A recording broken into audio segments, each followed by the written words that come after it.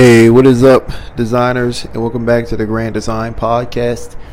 In this episode, we talk about the difference between someone who's just a pure entrepreneur or marketer versus someone who's a designer. And along those same lines, we talk about the difference between someone who's operating or creating a small business versus someone who's operating or creating what people traditionally refer to as a startup, something that has a possibility to be of large magnitude, have a monopoly over its market, and be a unicorn in its own right. So without further ado, we're going to get into this episode and talk about it. I appreciate you listening. Enjoy. How do people like us, the visionaries, the creatives, real people with real ideas, people who don't have mass budgets, platforms, or teams, and people who live in this noisy world dominated by internet gurus, influencers, and big brands, the people attempting to make a dream on our own dollar, how do we get our ideas to pierce through all the noise in not only a massive, but a massively profitable way? That is the question, and this podcast will give you the answer. My name is Dallas, and this is Grand Design, the podcast about taking the ideas in your head, pushing them out into the world, in the form of mass movements.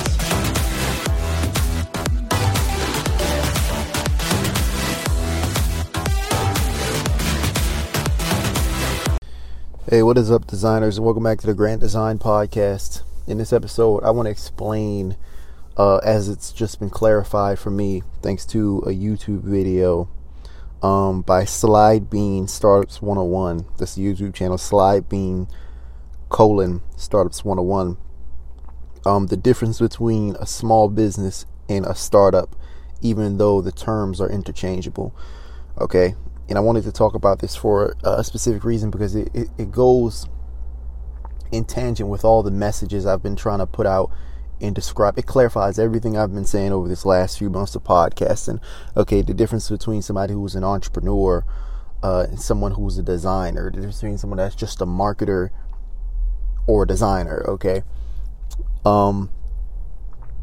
So, I guess the story starts for me, or the explanation rather starts for me with what I thought, before. My realizations that were documented throughout this podcast, the last few months of podcast, before I understood the difference. Okay, in my mind, it was true at a particular point in time that any business, as long as people went, the owners of the business, the CEO, the CMO, the marketing executives, and all that, as long as that business, continued to push hard and, double down on the marketing efforts and continue to make money and put more money into the business and reinvest in the business, that any business could grow and become a business of high magnitude, can become $1 billion venture, or can become the top of its industry. It was my opinion or thought, like, even if you translate the idea into an idea about people, that anybody within a marketing industry can become the marketing guy and replace Russell Brunson. That anybody that was in the coaching industry, if this is the industry, could become Tony Robbins and replace Tony Robbins. And if we want to switch the dial back to business, the idea is that any business could, if they get enough sales and enough support, and keep reinvesting in themselves, and they get better and better and better, if they have the best marketing in the world, could a film company or whatever could overtake Netflix through those means or through those methods. Or that, a technology company around cell phones and computers could overtake Apple. Like Samsung, I thought if it just poured marketing, poured every cent into its marketing, got the best marketers in the world and the best messages in the world, they could overtake, Apple. And I remember thinking that and trying to build businesses in that way for a while, focus purely on sales and revenue and those types of metrics, and focus on how good can we make the marketing, and how much good or better can we make the products, and just sell, and get it better and better and better. And throughout time, just trying to make, just projecting that the companies that I had in my mind will become the kings of their category or possess the most market share through those means is something that I thought. And I remember over and over again, starting at the very first step, actually getting the business into a marketplace. Okay. And so I would take a business like, let's say, a ghostwriting business, because I would just, like marketers always say, You want to model what works. And I take a business like maybe a freelance writing business, a ghost writing business, a beat making business. And I would just take the very first step. I would try to get it into the marketplace. I would go to Instagram or Facebook and run ads. I would set up webinars for it. I would do the whole, I would set up the entire, business essentially, from traffic to the landing page to retargeting. And I would set up the whole value ladder and everything like that. And I remember always running ads to these businesses, or trying to spread the word about these businesses, or try to promote these businesses. And every single time it was like just introducing just one of the, I was falling into the just another, feeling, when you're just another business, like you're just another grocery store, you're just another ghostwriter.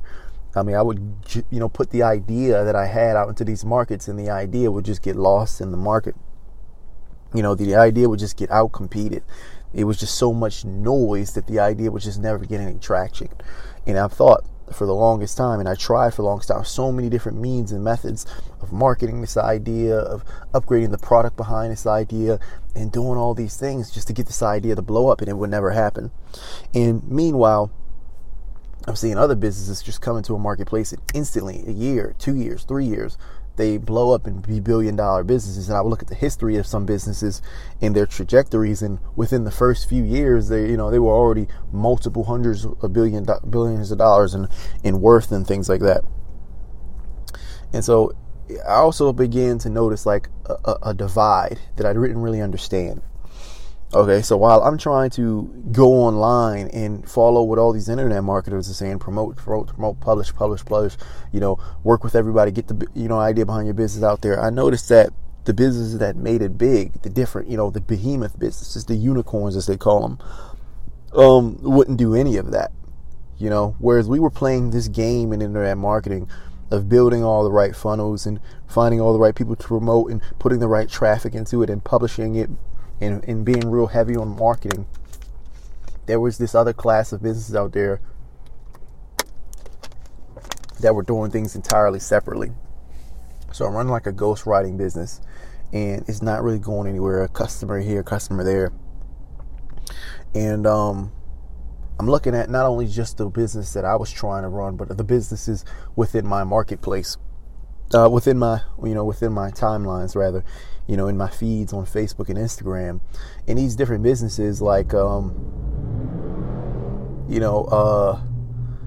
businesses selling courses, which all the businesses were kind of like all the same stuff, but selling courses, offshoot social media sites, what else?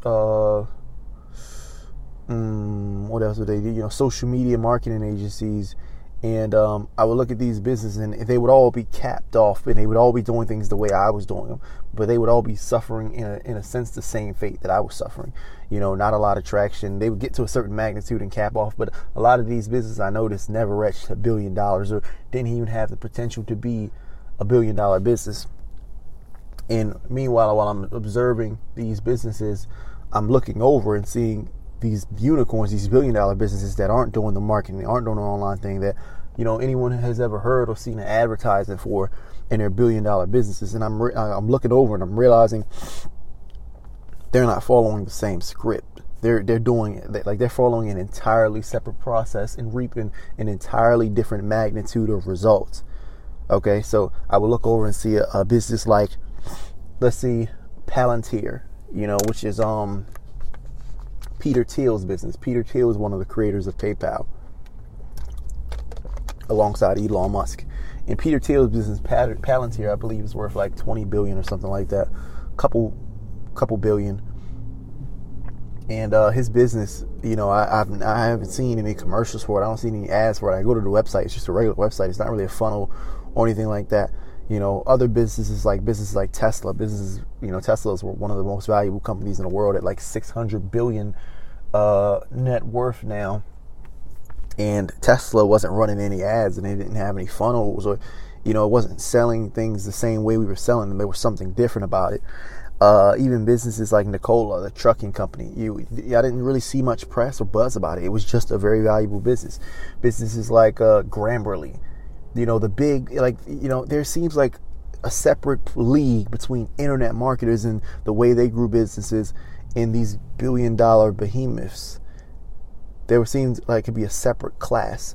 And these billion-dollar behemoths would pop up and blow up very quickly and be worth tons and tons very quickly and make a huge impact and be at the top of the game instantly. Whereas, this other league of businesses that were in the internet marketing realm kind of just never did that. Unless they followed a very particular, process, which the only company I can think of that followed a very particular process was ClickFunnels. And I'll explain a little bit about that. Because ClickFunnels is not really using the methods of internet marketing or internet marketers. They're using a hybrid between the two leagues.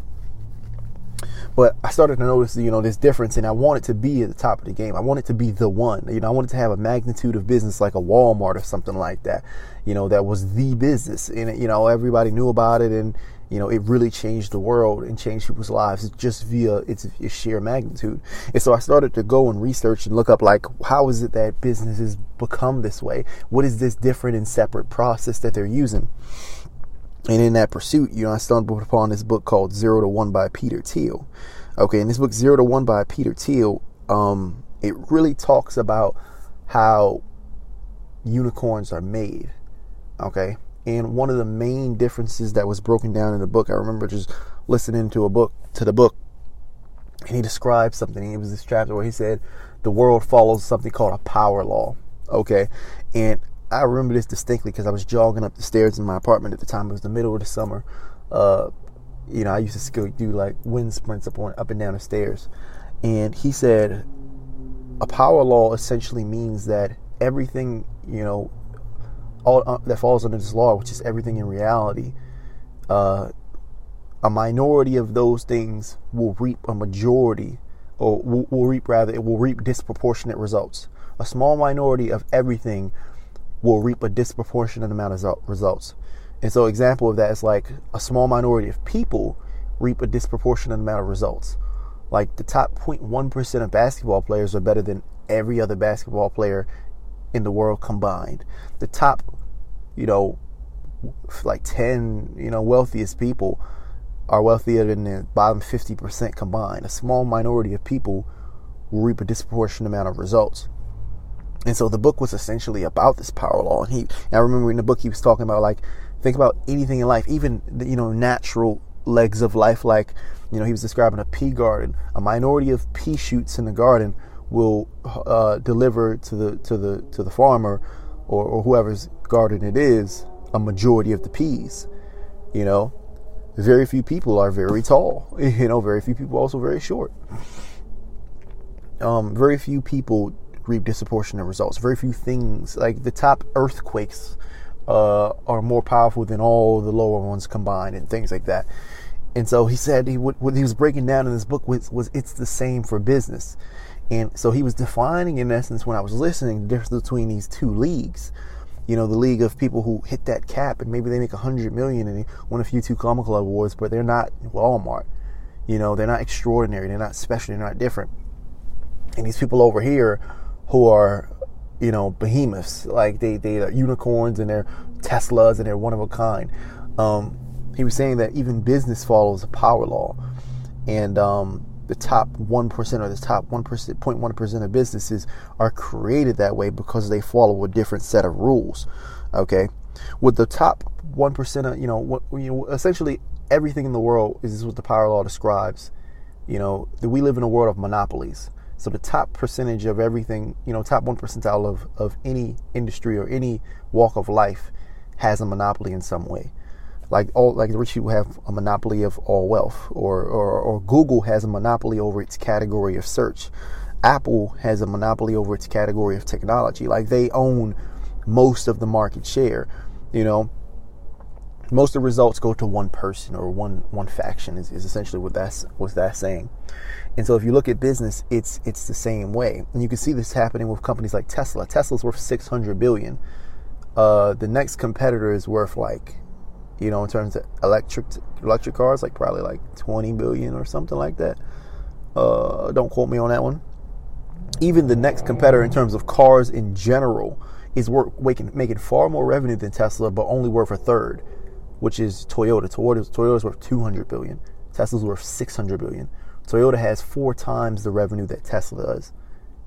But, as time goes on, because, it is a world of monopolies, Toyota will begin to shrink considerably in terms of worth, and Tesla will keep going on and on and on and on until Toyota fades from existence.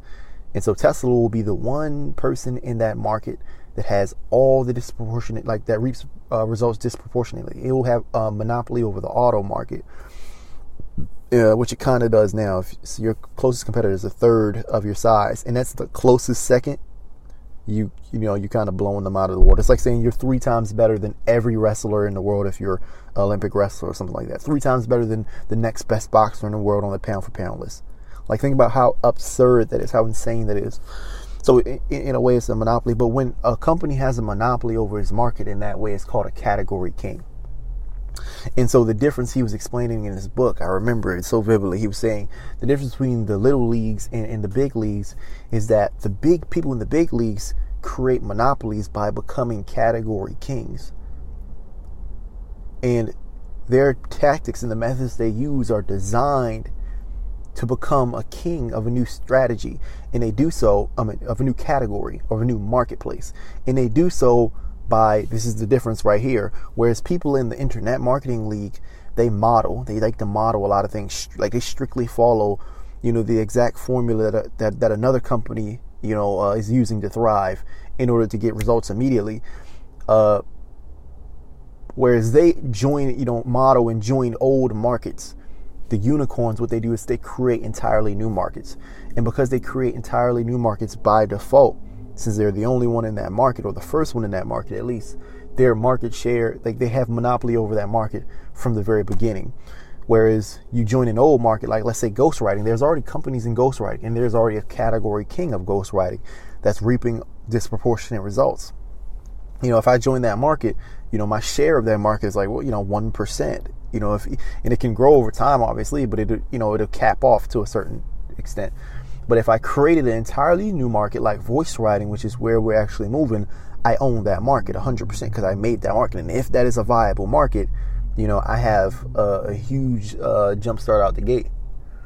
And the reason for that is because when people form icons in their minds, form icons in their minds that are representative of categories, you think of a luxury car, what's represented in that category is the Lamborghini. It's hard to unwire those things. The first thing, I don't know what the cognitive bias for this is called, but the first thing that maybe it's the recency bias. I don't really know, but the first example that you have of something is often the most pungent and often the most long lasting. That's why people who are Apple stans, they grew up on Apple.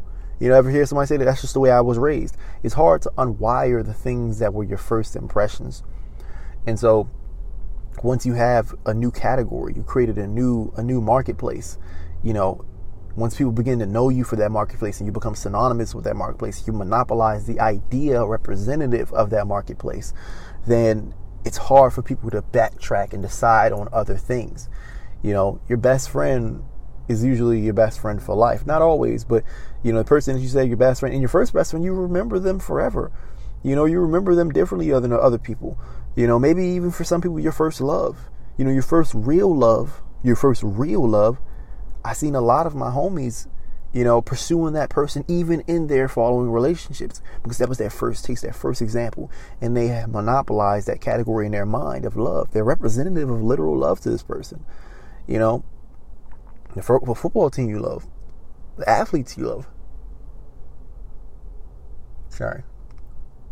Getting something out of my, I'm clipping my fingernail.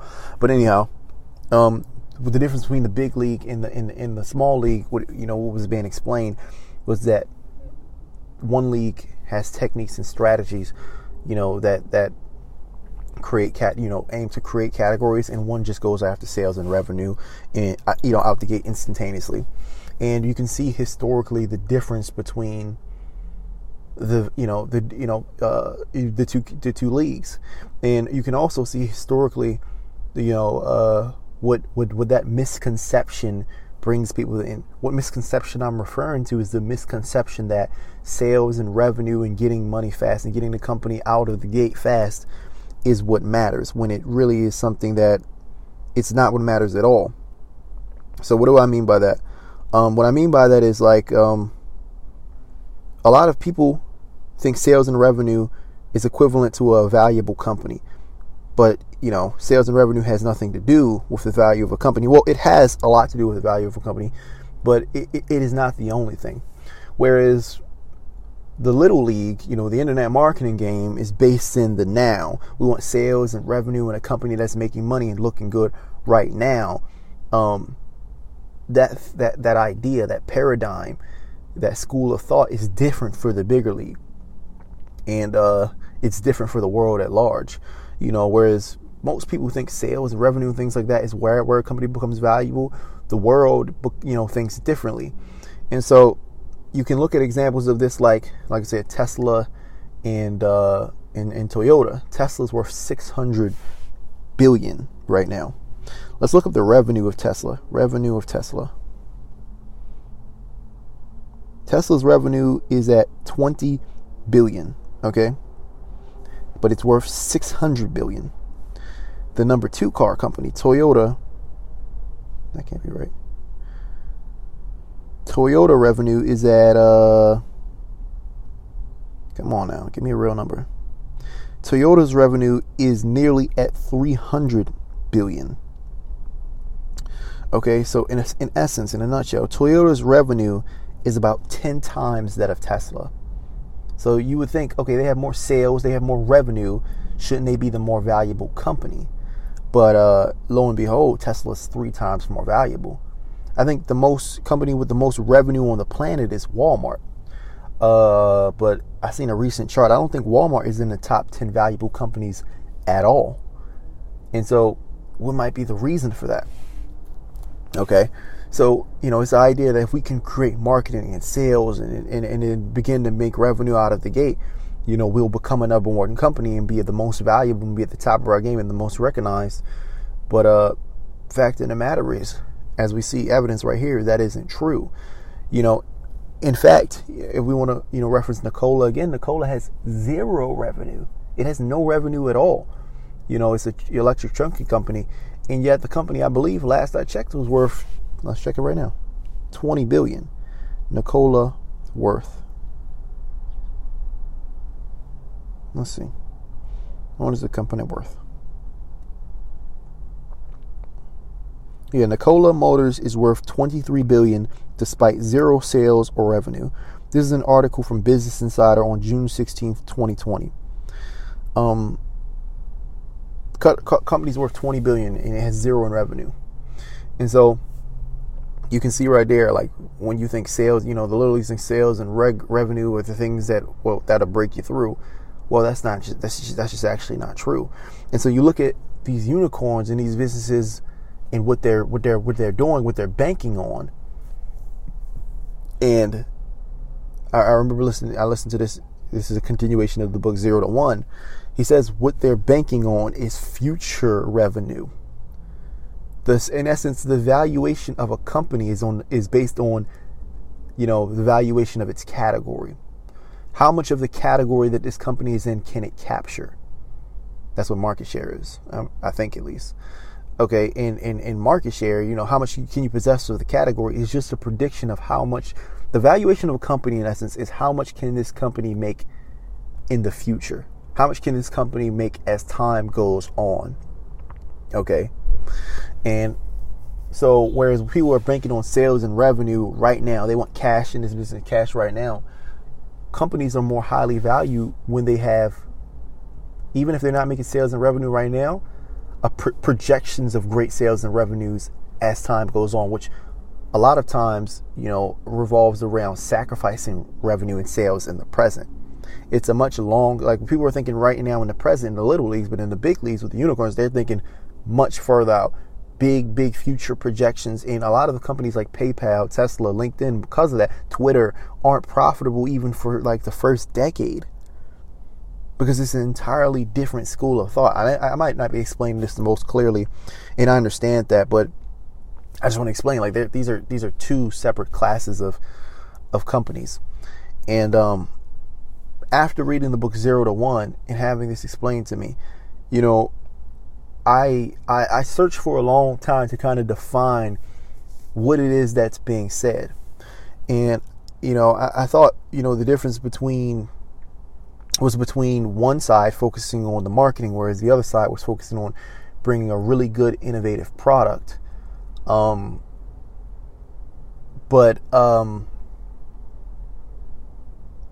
You know, I don't think that clear. You know, I made an episode about that, Steve Jobs' obsession with products, and that's why big companies become big.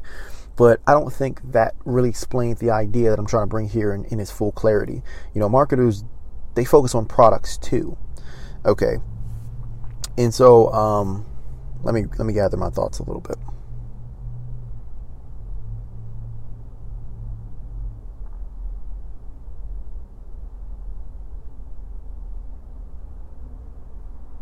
So, after reading the book 0 to 1, you can just listen to the past episodes. I tried over and over and over to explain exactly what's going on, because, you know, one side, the bigger league, is what this podcast is all about. It's about design, okay?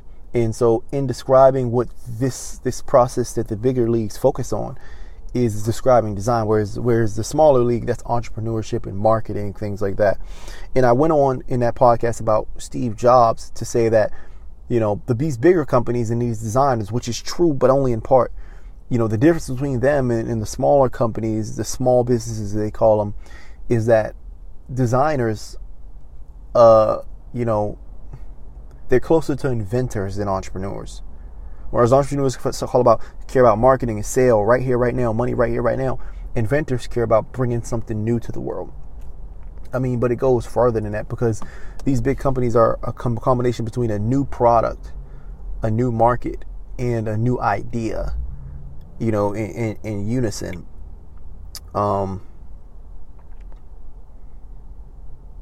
like this is, I'm kind of willing myself back into the gray zone that I was in. You know, just like I'm having trouble describing the difference right now, I was having the trouble describing that difference. And I went on and on and on and searched for so many different resources. What is the difference between these two companies?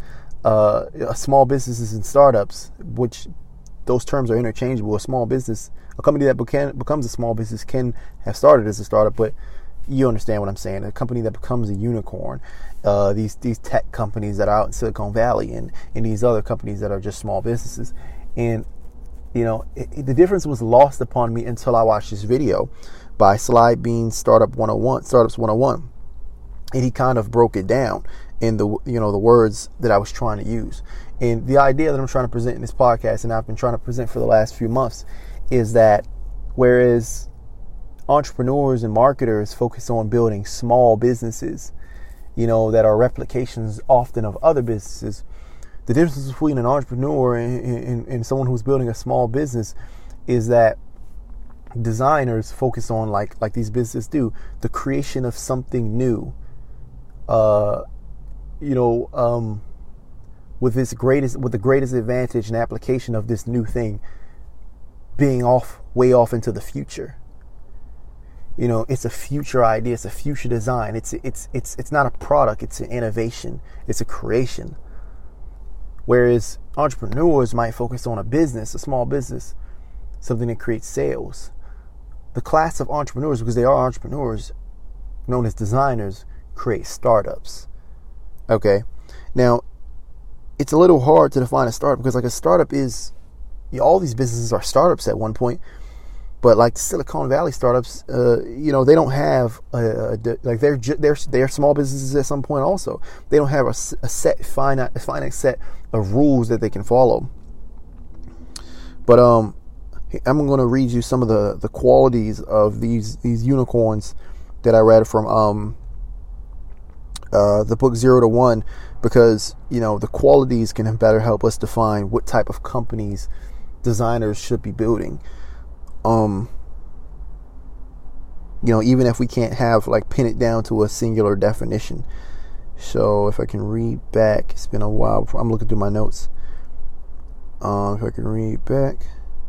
Here are some of the notes from the book. I'm trying. It was 4 little points that he had given out in the book. So I'm just trying to find them. I'm just reading. Come on.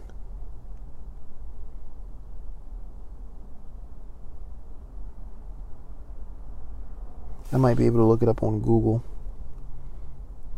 because I don't think I see it in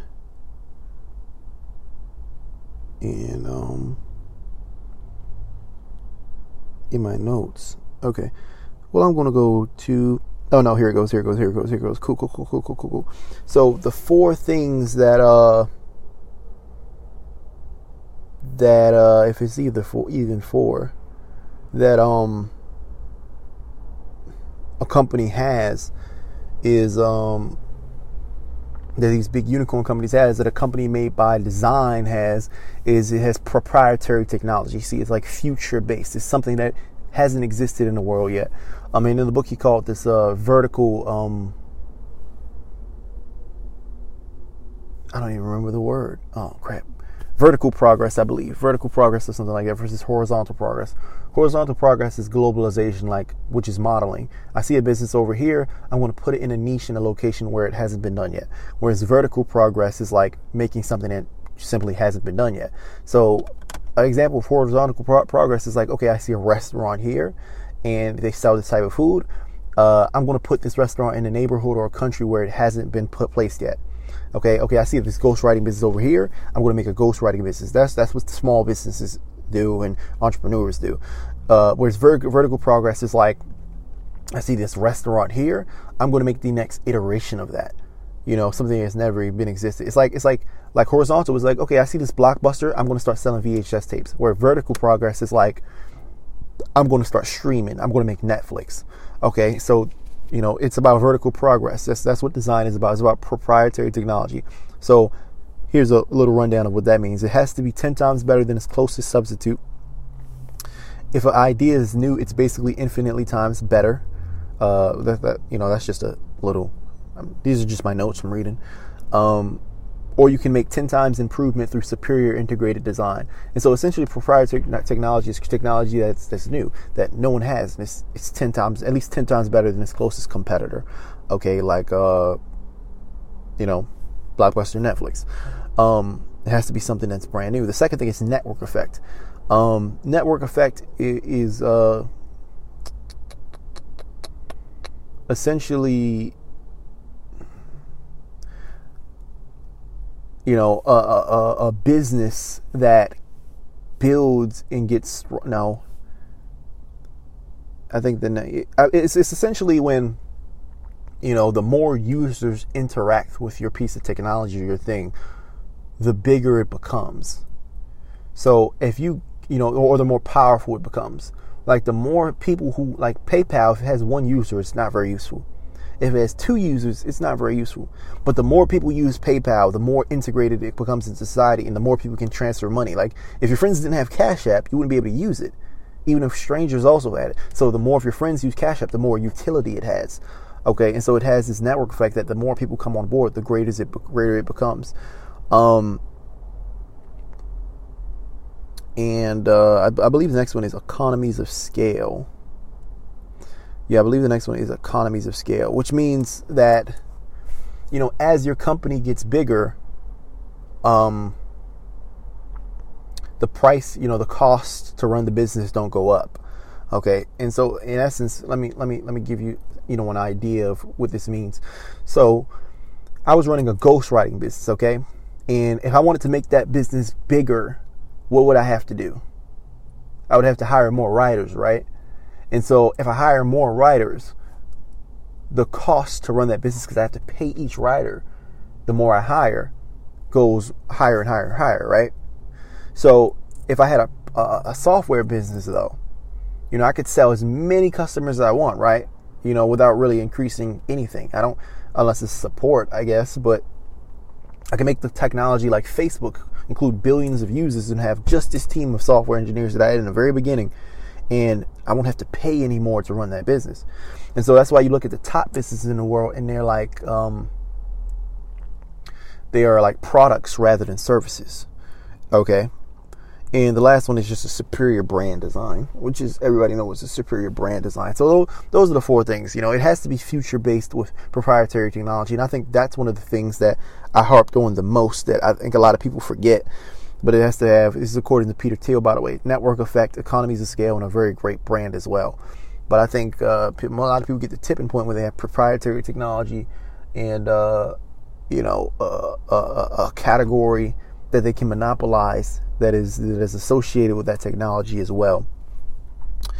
And so that kind of goes to, define what it is that people are calling a startup versus what they call a small business. And so I think in the world, we'll prove the difference, what design is, because design is, I believe, the only form of entrepreneurship that is actually helpful and actually pushes the world forward,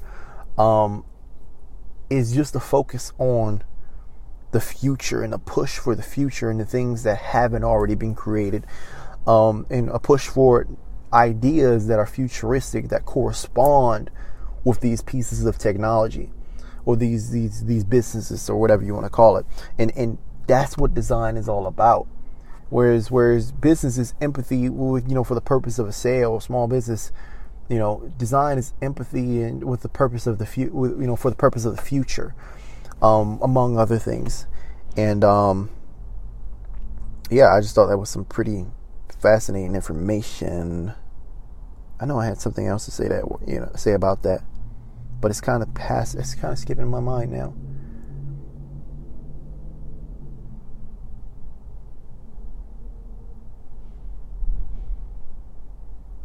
Well, if it comes back to me, obviously I'll jump back and record. But I think that might be it for this episode. So I appreciate everybody for listening. This is Dallas, and welcome back to the Grand Design Podcast.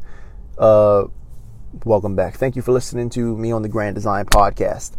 I don't really have much else to say. Peace out. Terrible news. A bunch of crazy socialists just decided they didn't like your opinions or your ways of life that much.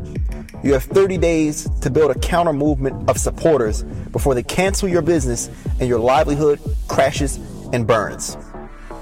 How is it, given 30 days, will you create a counter social movement around your business, turning your customers into true fans in the process and rally enough support to survive the cancel? Interesting question, right? That's the exact question I asked 30 insane entrepreneurs who've actually done it before. That's right. I gathered some of the top minds in business, some with millions of followers behind their social movements, and recorded their answers for the world to hear on a free live summit I'm hosting. Interested in hearing their answers? Well, you can register for the free summit, the Surviving the Cancel Summit, at survivingthecancel.com. Wait, so why are you still here? Aren't you interested in how some of the sharpest minds to ever exist in business are actively creating social movements around their business that shape the literal culture, the literal world that we see around us visually every single day? Like, this summit is going to be absolutely insane. These business moguls, whatever you want to call them, are going to step by step outline exactly how in 30 days they will unlock the hidden social movement within their business to, 1, destroy cancel culture, and to 2, affect their customers and clients on such a deep level that they become evangelists for their message. It is going to be insane stuff, and you do not want to miss this one. So, again, the summit is at www.survivingthecancel.com. So come and finally learn the difference between being a marketer, someone who can create sales, and being something else, someone who actually can make an impact in this world.